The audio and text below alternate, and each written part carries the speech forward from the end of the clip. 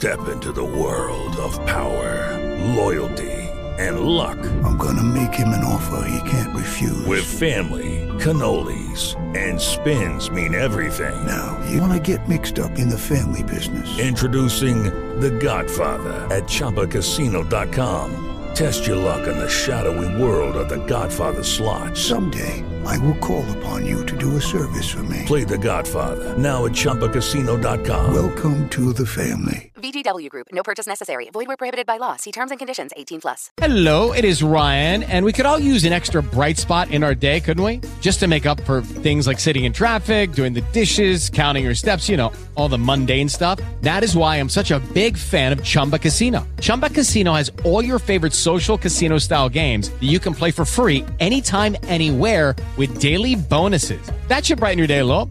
Actually, a lot. So sign up now at ChumbaCasino.com. That's ChumbaCasino.com. No purchase necessary. VGW Group. Void where prohibited by law. See terms and conditions. 18+. Welcome to the FTN Fantasy Baseball Podcast. With your hosts, Matty Wood, Matthew Davis, and the Roto-Gut Vlad Sedler. Hello and welcome to another episode of Mondays with Mattywood. I am your host, Matthew Davis, and you can follow me on Twitter at Mattywood. But that is not the exciting part. It is my guest, and that is Ben Tidd. You can follow him on Twitter at BreakingBen_T. Good morning, my friend. How are you doing? And thanks for joining me. Hey, Matthew. I'm doing good so far. Thanks for having me on. It's an honor to be only the third guest on this show. So I'm excited to get talking. Absolutely. Yeah, thank you. After having Rob DiPietro and Phil Dussault on, there was kind of a lull with this just because of the off-season content and scheduling and just life in general. But I do want to get conscious of cranking these things out every Monday morning and just kind of shoot the shit with a guest, pretty much of my choice. And we'll just go through news, notes, maybe talk about some fab that happened. But we're still in draft season. I have a main event to go. I know that you have an NFBC main event to go. So there's still a lot of exciting stuff going on.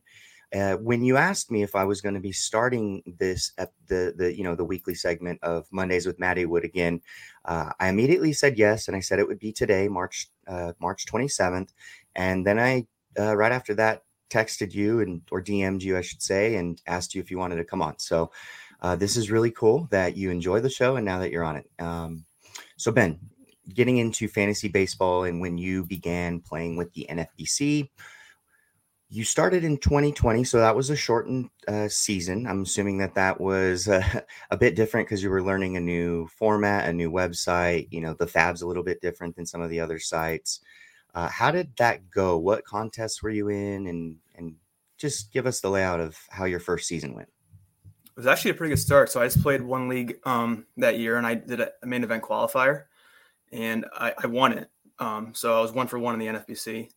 I remember I did have I think Jenny Butler was in my league, so I remember she got close to me at one point, and so it wasn't easy by any means. But it was just interesting trying to learn how to do fab and set lineups, and because I wasn't used to the interface at all. And so that was my one league that year, and then the following year I was in the main event for the first time. I tried some DCs also, and I think I did a TGFBI satellite league. So I had a few leagues for that year. Wasn't nearly as successful as I was like last year.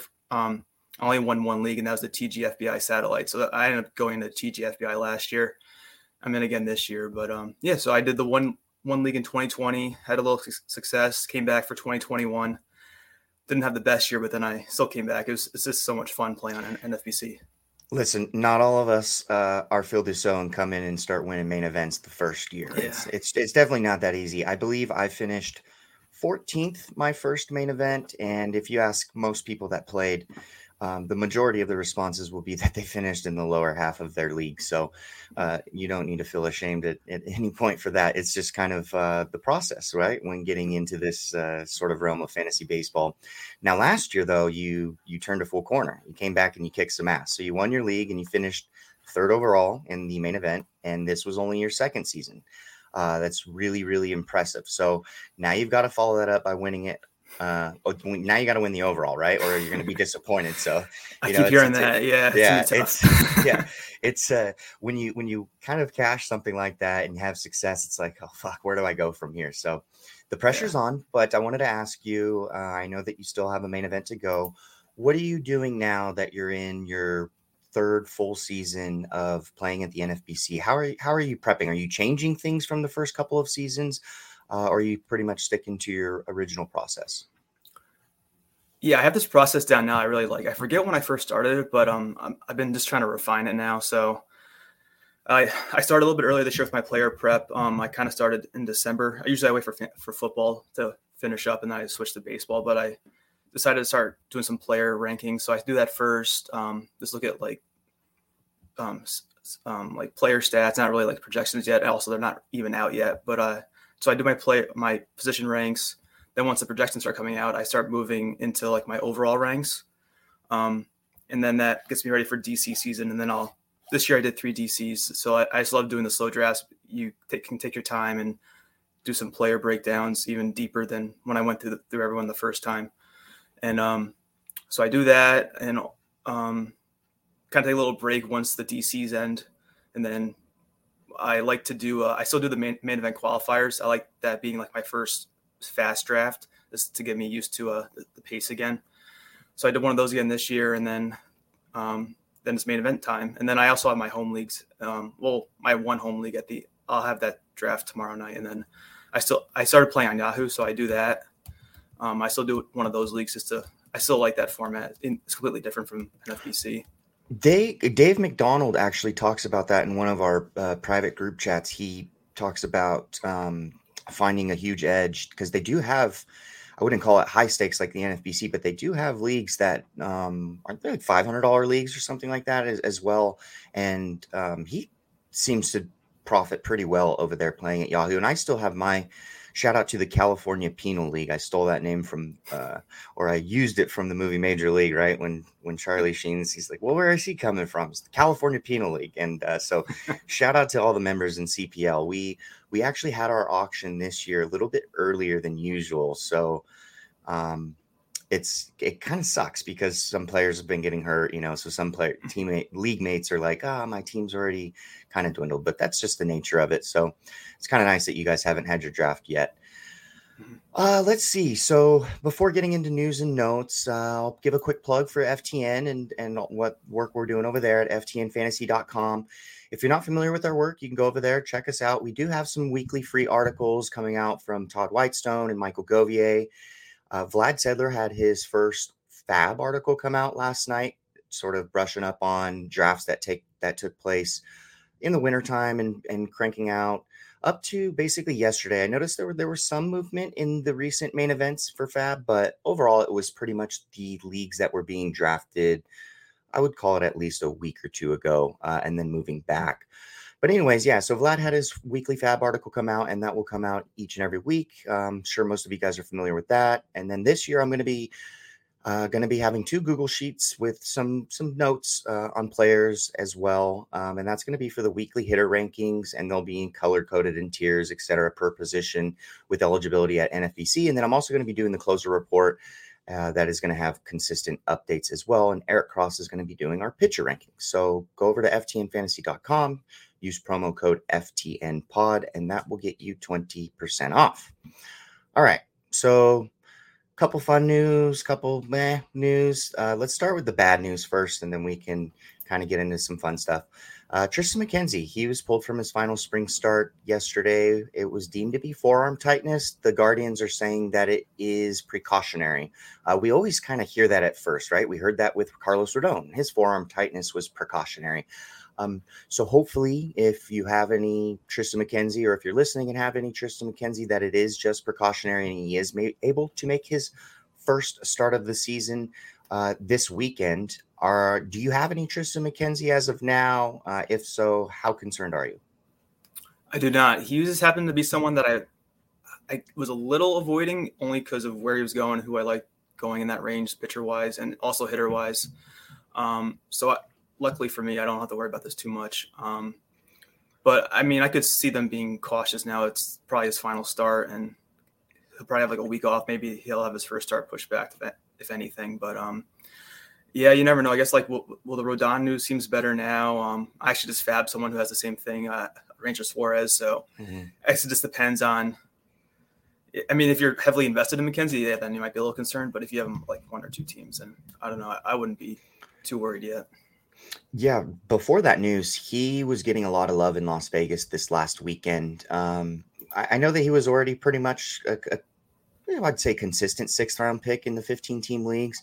In my Vegas main event league, he went right after Zach Gallen in the 5th round. So he was certainly getting some helium and love there. I know that one of my friends that I do a main event with, Zach Betancourt, he was very high on Tristan McKenzie as well. So hopefully things do work out for him. And then Wander Franco, he was also, I believe he was removed, but he had MRI results for his quad, and the Rays came back and said that it was favorable, and they are optimistic that he will be ready for opening day. So the same question follows with him. Do you have any Wander Franco? And if so, are you feeling okay with this quad news? It sounds like he's going to be okay. I don't have any Wander either. He's one of those guys I've been like, yeah, I want to wait and see what he's going to be like in the majors before I really invest in early picking him, whether he's going to steal some bases or hit some for more power. So that's just kind of why I've been avoiding him in drafts. I think this was the same quad, though, that he hurt last year, right? Yeah, so that's kind of an issue, right, when it comes to lower body injuries, ligament issues, and he's young. So now I start to want to peel back just a little bit. If I'm already exposed and I'm going into another draft, I might want to just hold off a little bit. Maybe we're just a year too early, and these young players that are doing well in spring, we see them rise. And it was interesting to see the shortstop market. So when we were drafting in December, January, February, and even early March, when you looked at the shortstops right after the O'Neill Cruz, it was Dansby, Swanson, and then that group of Tim Anderson, Willie Adames, Wander Franco, and Xander Bogaerts.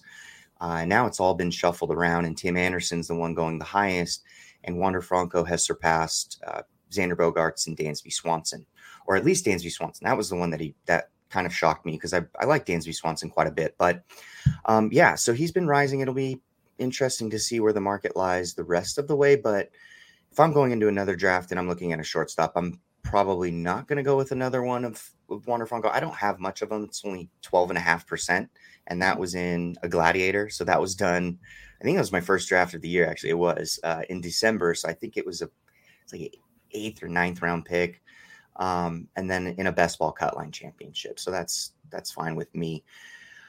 Okay, let's get on to what we saw was kind of the talk of Twitter over the last week. And then we certainly saw that in the drafts this last weekend.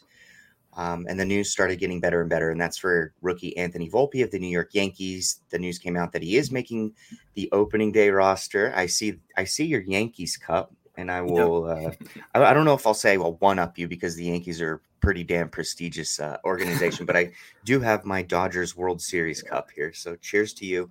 Yeah. Are you drinking coffee? I am. Just had to make one before I came on. Absolutely. Very good. Me as well. So cheers to the both of us. Anthony Volpe, it'll be good to get your perspective on it since you are a Yankees fan.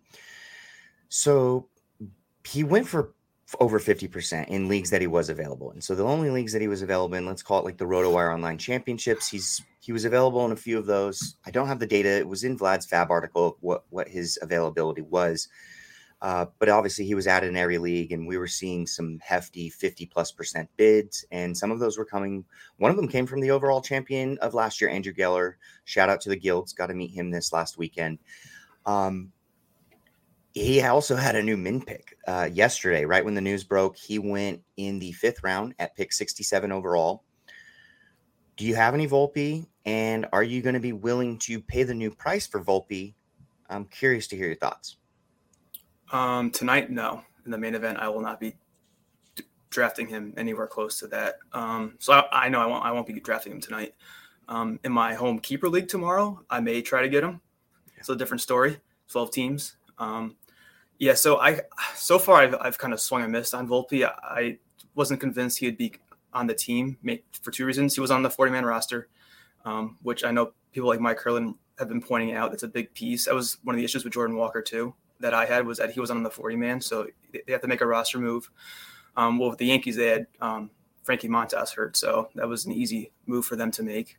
And also too, looking at his minor league stats, he only played 22 games at AAA. So typically the Yankees don't really push guys like that. Even though he's been like one of their bigger prospects in the last few years. So I could see why an exception was made. But as a Yankee fan, I'm just excited to see if he actually can perform. I had a little Oswald Peraza FOMO, so I got on my last DC. So, I mean, well, I have him there now, so I don't have to worry about cutting him or anything. But, yeah, so it's just the thing with – I'm not a big rookie guy, at least in the NFBC, because the teams are so big. You need guaranteed production in the 15-team league. And I remember seeing someone tweet that he had like a 313 on base last year in AAA. So, I mean, he is a great prospect. He's fast. The steal rules should help him out a lot. So if you want some speed, like while he's playing, like he could struggle easily and be down by end of April. So I couldn't see myself. Well, like you mentioned, the Guilds, like he's one of the best players. So, and I couldn't pay that much money in Fab for him before the season even started. So.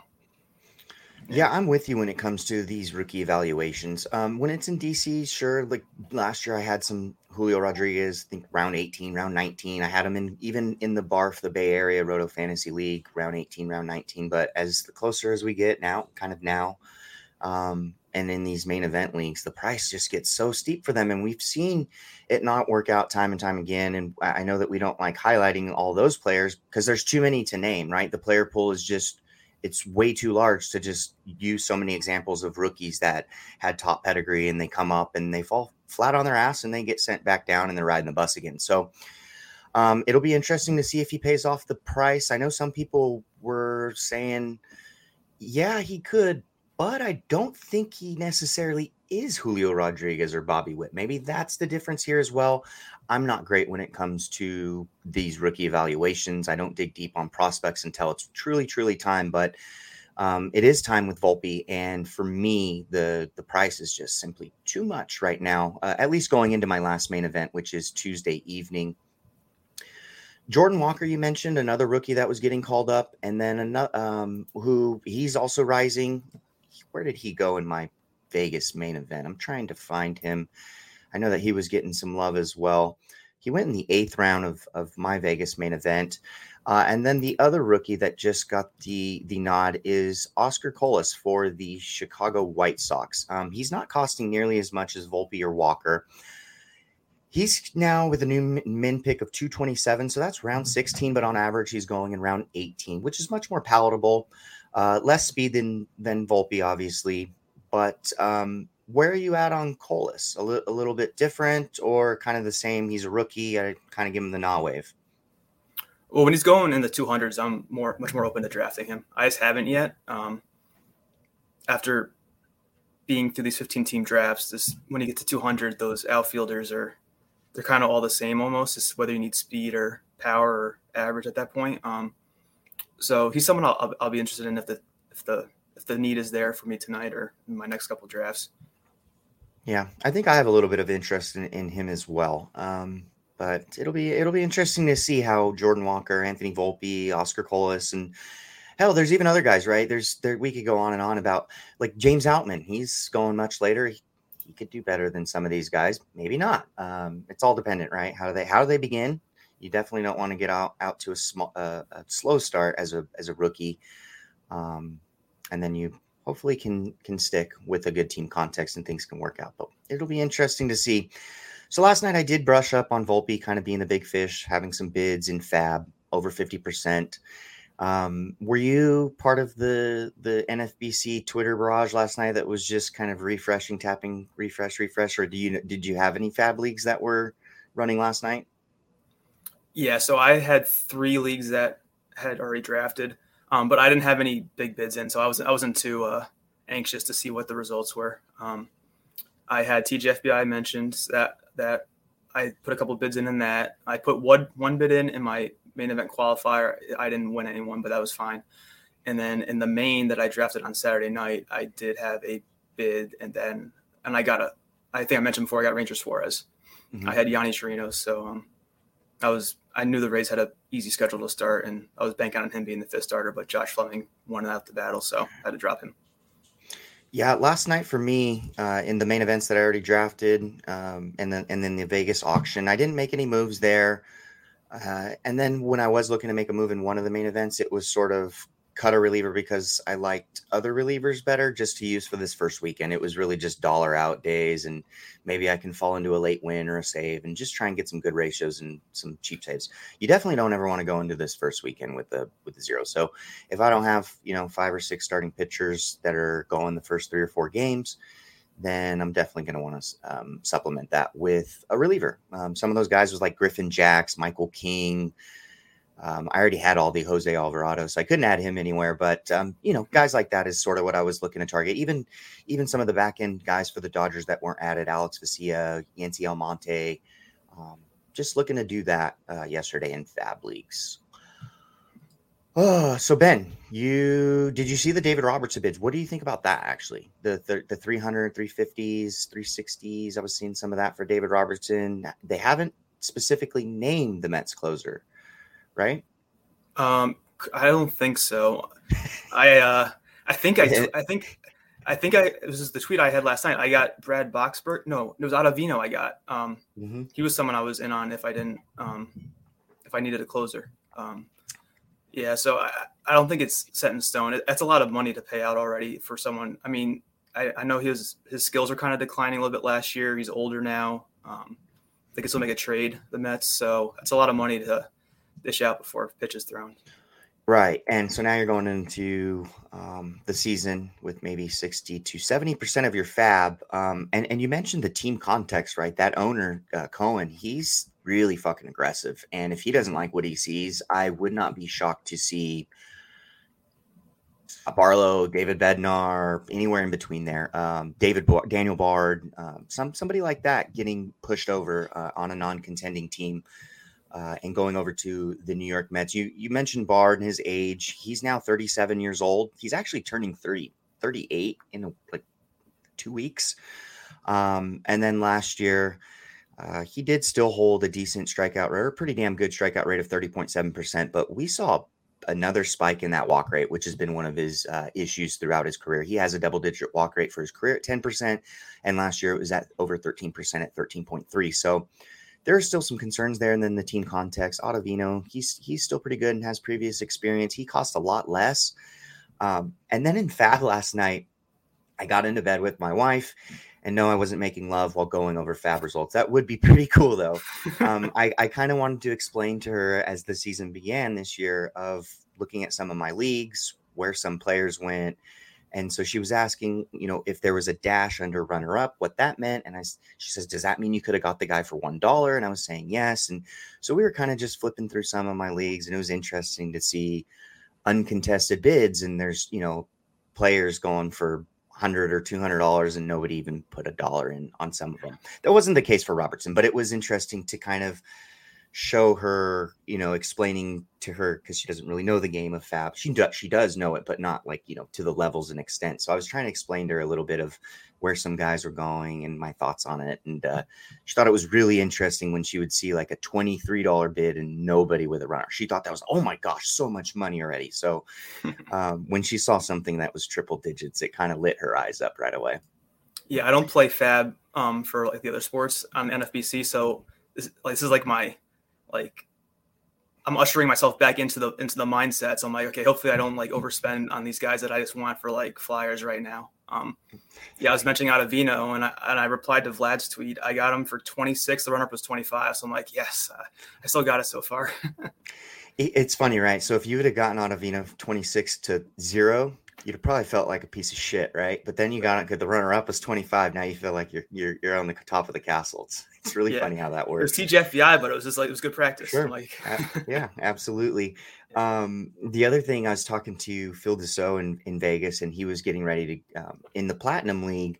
That's the biggest draft that they have. It's a standalone league in the NFBC. It's a $15,000 entry fee, and the way that they do it's a KDS style, I suppose, but it's a little bit different. You get a ball and that's your number, and you get a kind of, they place the bids basically on Fab. They use Fab to make their selection of, they bid who wants the first round pick, and you use your Fab.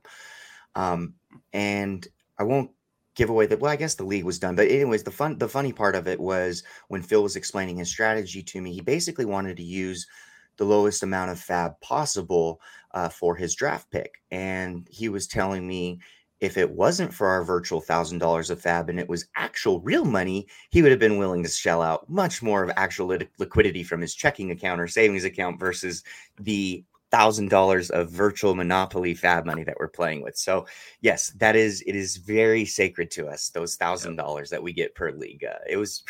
It really did have me chuckling when Phil was telling me that. Once it's gone, it's gone. Get it. Yeah, that's right. That's right. You can read. You make more money in real life. Yeah, that's right. It's more sustainable, right? Yeah. Ben, anything else? You have your main event tonight. What pick do you have? Tonight I am 7th, so I was 10th in the first one. Love it. Wasn't ideal, but I prefer 7th. I think there's a good 7. Ohtani has moved into that top pick range for me. It wasn't because I saw your draft board either. I was already jumping on the bandwagon a little bit with being okay with taking him. It's just the util only is that the biggest thing with me. I don't mind about the pitching and the hitting. It's just the util only. Just clogging that up to start. But if he's there at 7, I don't care if anyone hears this, but yeah, I'll take him if he's there. Oh, absolutely. That was my number 1 selection that I wanted. And if he was gone, I was probably going to pivot to Garrett Cole just to get a pitcher, because in my first other main event at pick 7. So I was drafting in my main event 7, 8, 8, which was my preference for the most part. And I'm feeling, that was actually my second preference. It was 7 and 8. I wanted to be right there. And I'm feeling pretty good, but yeah, Ohtani was the guy for me. And I just don't think I think we're still just a year late on him being the 1-1, to be honest.